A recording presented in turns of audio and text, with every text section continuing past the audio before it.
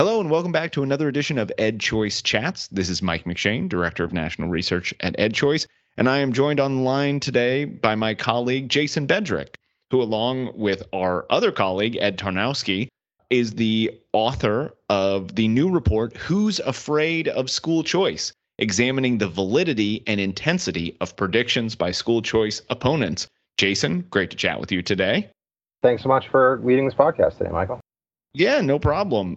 Around the office, we have lovingly referred to this report, as you've been working on it, as the Chicken Little report. But in the spirit of EdChoice's TikTok channel, which for those of you that are listening, if you're on TikTok, we are at edchoice.official. Now, Jason, I'm not going to ask you to do any sort of choreographed dancing or any of the like, but can you give your kind of 1 minute, because the TikTok videos are 1 minute long, can you give your kind of 1 minute summary of the paper, and then we'll dig into the specifics? Yeah, sure. I mean, so to answer the question, who's afraid of school choice? A lot of people, apparently.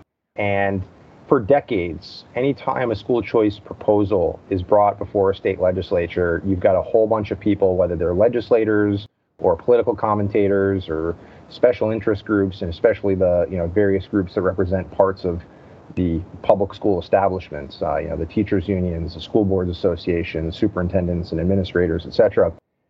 They always have the same talking point, which is this is going to destroy public education. Now, to be charitable, 20, 30 years ago, maybe this was a legitimate concern. The idea was, well, if we give people a choice, then all the families who are the most interested in education, they're going to leave and they're going to take their money with them. And that means that the public school system is going to be left with the hardest to teach kids, less money to teach them. They're going to enter into a death spiral, and the whole system is just going to collapse. Now, like I said, 20, 30 years ago, maybe that's a legitimate concern, but now we have a few decades of experience. And so what we did in the first part of this report was first list a whole bunch of these predictions in the states that have the oldest and largest school choice programs. So that would be Arizona, Florida, Indiana, Ohio, and Wisconsin. And again, you hear like Florida representative at the time, Debbie Wasserman Schultz, when Florida first passed its voucher program. This is the day we abandon public schools. Somebody from the NAACP said, this will kill public education. One of the newspapers in the state editorialized that this is going to open more holes in an already sinking ship. Okay, well, fast forward a few decades, and what do we? I was going to say, big if true. Yes, big if true. Well, so these 5 states have the most robust school choice programs in the country. All of them have at least 3.5% of their students participating in a school choice program. In Florida, it's about 5.5. Arizona, it's about 6.6% statewide, what we call the EdChoice share. Florida alone has about 180,000 students that are participating in the program. And what we see is actually the NAEP scores in all of these states are either flat or increasing. And we have more than 24 studies on the effects of competition resulting from a school choice program on the performance of traditional public schools. And all but 3 of them find small but statistically significant positive effects. There's 1 that finds no effect, and then there's 2 that find small negative effects. Although those are in Florida and Indiana, where we have several other studies that find positive effects. So essentially, there is no evidence to suggest that school choice is going to harm public education, let alone destroy it. So that's an important point, and I think to be clear, what y'all are saying about the NAEP scores. So you sort of look at 2 different things. One are studies that sort of try to causally prove that school choice increases test scores for public school students. For that first bit, though, you're not making a causal statement there. No. You're just saying these folks said that performance was going to go down. We've tracked the performance and it didn't go down. Do I have that right? That's right. So when you're looking at the NAEP, you can't really make causal statements because there's a whole bunch of things going on. So what we are doing is rejecting the claim that school choice is going to destroy or even significantly harm the public schools. And that I think you can do with the NAEP. You can't say that the improvement in these states is because of school choice. Now, I think there's suggestive evidence, especially when you look elsewhere, like the competitive effects research, that in some cases I think gets close to causal. There, I think we've got solid evidence to say, actually, on net, it's positive. But at the very least, we can say all of these negative predictions that you're hearing just simply do not come to fruition. Even the arguments that it's going to reduce money, which I thought, okay, that, of the claims, that may be the more legitimate claim. No, actually, over the time period in all 5 of these states where they had robust educational choice programs, at the same time, per pupil spending went up in every single one of these states after you adjust for inflation. No, I think that's an important point. I mean, again, it's a common claim that we hear about school funding going down, or that our schools have been starved of funding, or that, there's some mythical time in the past when we funded schools more than they do. But yeah, almost any time I hear a claim from someone in the past, or even now looking backwards saying, oh, school funding was going to go down, I'm like, yeah, I don't really think that's going to happen. Okay, so you've done validity. Now let's talk intensity. So I think the second half of the paper is talking about the intensity of claims. So how did you measure that, and what did you find? Yeah, so essentially we came up with a 10-point scale that goes all the way from mild to 10 being catastrophic. And then in the spirit of Spinal Tap, our 10-point scale actually goes to 11. So we had it an 11th level, which is apocalyptic, right? So these are the alarmist claims that the policy is going to actually lead to not just great harm, but the destruction of the public school system. And so what we did is we took 5 states that passed school choice bills this year. So Arkansas, Kentucky, Missouri, New Hampshire, and West Virginia. And we looked at the legislative testimony, in committee hearings, the floor debates about it. We ran several searches on different search engines looking for discussion of the bill in newspaper articles, in op-eds and editorials, and also public statements that various interest groups had released that often were on their own websites. And then we isolated ones that talked about the effects on the public school system, right? So we ignored arguments, like this is unconstitutional, or somebody that just had a philosophical objection to public funds going to private schools. We set those sort of more philosophical arguments aside, or even some arguments. I mean, you've heard things like, this is going to lead to balkanization. Or we set those arguments aside. We only looked at the ones that talk about the school system. And so there were some mild arguments, we are concerned that this is going to have a negative effect on funding. And then there were those like, for example, Governor Beshear in Kentucky, who said, this is going to lead to the end of public education, right? So for each of these states, then, we scored all of these arguments, and then we compared across states. Now, the important thing to note is that the types of school choice programs that were proposed in each of these states varied greatly in terms of their size and scope. So for West Virginia, for example, West Virginia is now the crown jewel of the educational choice movement. They have an education savings account that all K-12 students have access to if they are switching out of a public school or if they are entering kindergarten, right? So actually 93% of kids in the state are eligible. In New Hampshire, which also has an ESA, you've got about 30% of students who are eligible.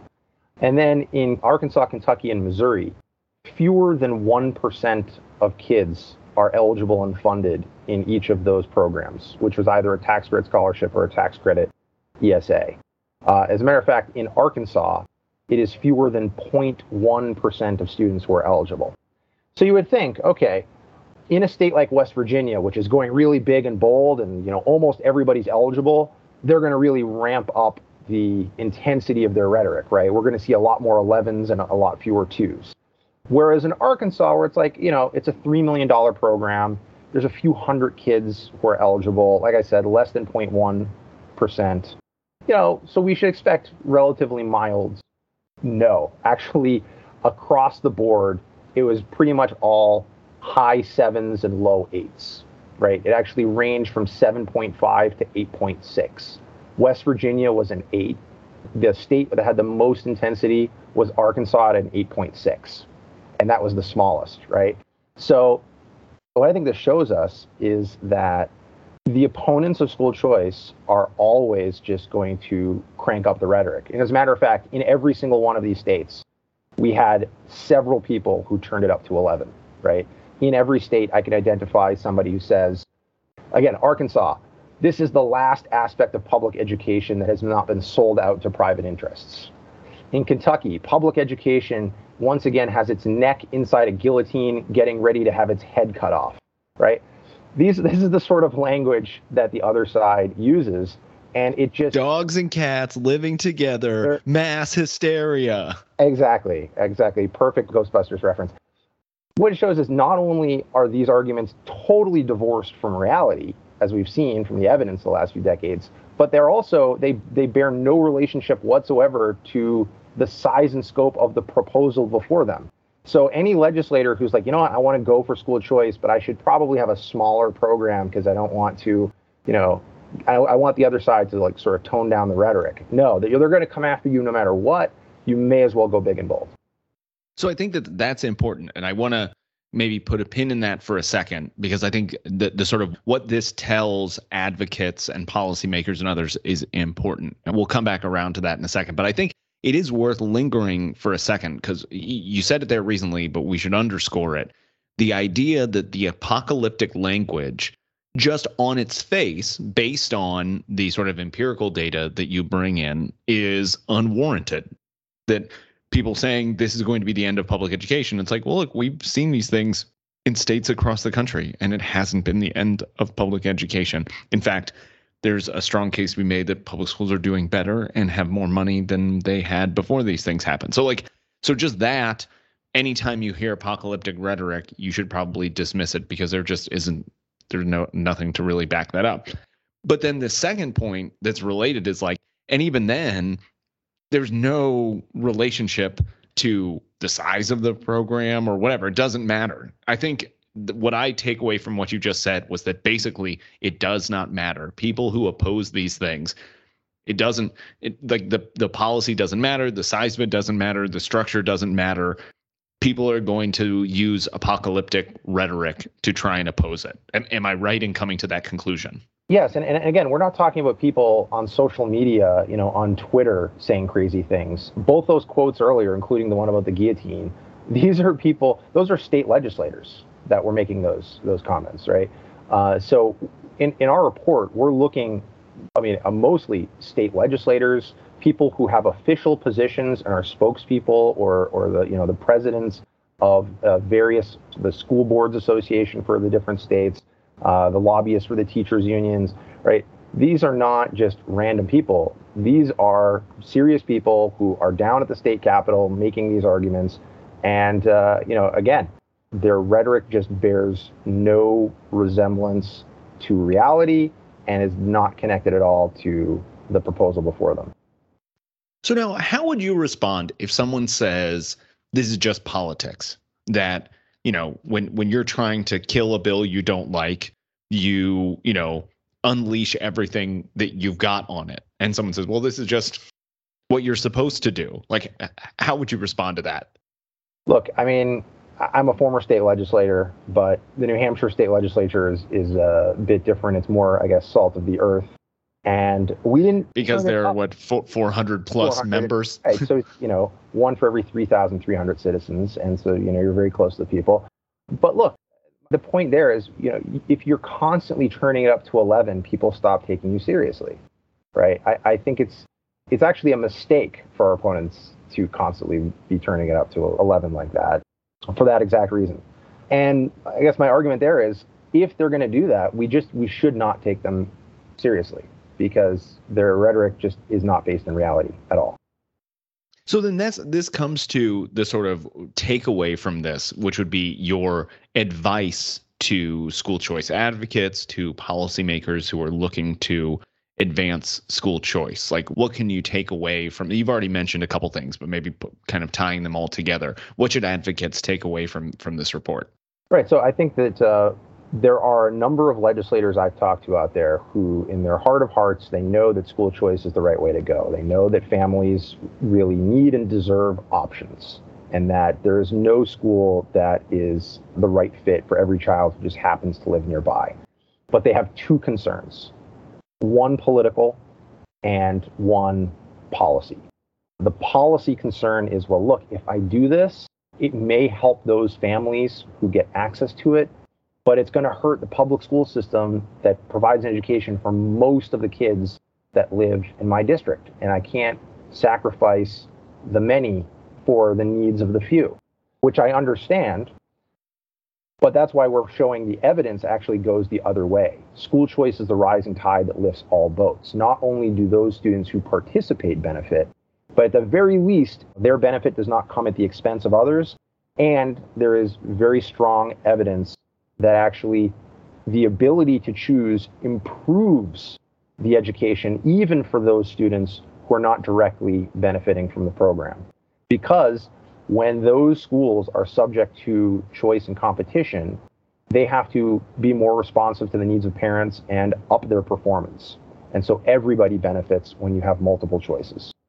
The political concern is, well, you know what? The other side is just going to go crazy. They're going to say all these terrible things and they're going to scare people and it's going to hurt me. And therefore, I should just, if I'm going to have a school choice bill, I'm just going to go small. I'm not going to go big. And the argument there is, no, they're going to come after you. If it doesn't matter if you're helping 100 kids or 100,000 kids, they're going to come after you with everything they've got. So you may as well have as many students that are benefiting, meaning as many families as possible on your side, because they're coming after you no matter what. I agree with all of that. I think that's great. I come from lowly research world, so you know more about this than I do. I want to float one more thing for you, something that just as I read the report, I thought of. And again, I have my researcher hat on. You've forgotten more about advocacy than I know. So one thing that I was thinking about this too was for advocates to not fall into the kind of inverse of this report, which is the idea of saying, if we create a voucher program for 1,000 students in a state with 1 million school kids, saying this will solve all of the problems of the American education system, or even if we're creating an expansive voucher program to basically promise that with this one fix, all of the ills of the earth will be solved. And I haven't followed it closely enough. I think, if I'm being honest, some people may have been more guilty of this before. I don't feel like advocates do as much of that now, that people tend to be more measured and more realistic about what they think the program is going to accomplish. But it is a good sort of reminder to not sort of promise that one program will fix everything. I don't know. Am I crazy to think that? No, Is that a bad strategy? There was the famous statement that school choice is a panacea. It is not a panacea. Oh my goodness, we've been hearing about. I think they wrote that in like John Chubb and Terry Moe. We're talking about 1991 or something, and right. Just finally, I think folks have stopped bringing that up. I'd forgotten about that. Right. So my view is that school choice is a necessary condition for systemic reform. It is not a sufficient condition. Right. I agree 100% with that, by the way. There's a lot more that you need than just school choice alone, but you can't really get broad reform unless you are putting the locus of power in the hands of parents, right? So what you ultimately want is a system where education providers have the freedom to try new ways of doing things, families have the freedom to choose the providers that work best for their kids, and then we see that the whole system reforms, it's not a revolution, but reforms incrementally over time in response to the choices of the end user, the choices of parents, right? In other words, this is a market-based reform strategy. It is not miracles. It is not overnight. It takes time, but the district school system simply does not have the feedback mechanism necessary to improve itself on its own. So we need a system that is much more nimble, much more innovative, and much more connected to the desires and concerns of families. I could not have put it better myself, and thus can think of no better way to end our conversation. So, Jason, a joy as always to chat with you. Again, the name of the report is Who's Afraid of School Choice? Examining the Validity and Intensity of Predictions by School Choice Opponents. You can get that on our website, www.edchoice.org. As always, thanks everybody for listening. Thank you so much, Jacob Vinson, for your outstanding podcast editing. There were several attempts to begin this podcast that did not work out well, that were cut, even though maybe many of you listening would have been entertained by them. We're going to be professional and we're not going to include them, and that will be all Jacob's handiwork. So again, it was great talking with y'all, and I look forward to talking with you again on another edition of EdChoice Chats.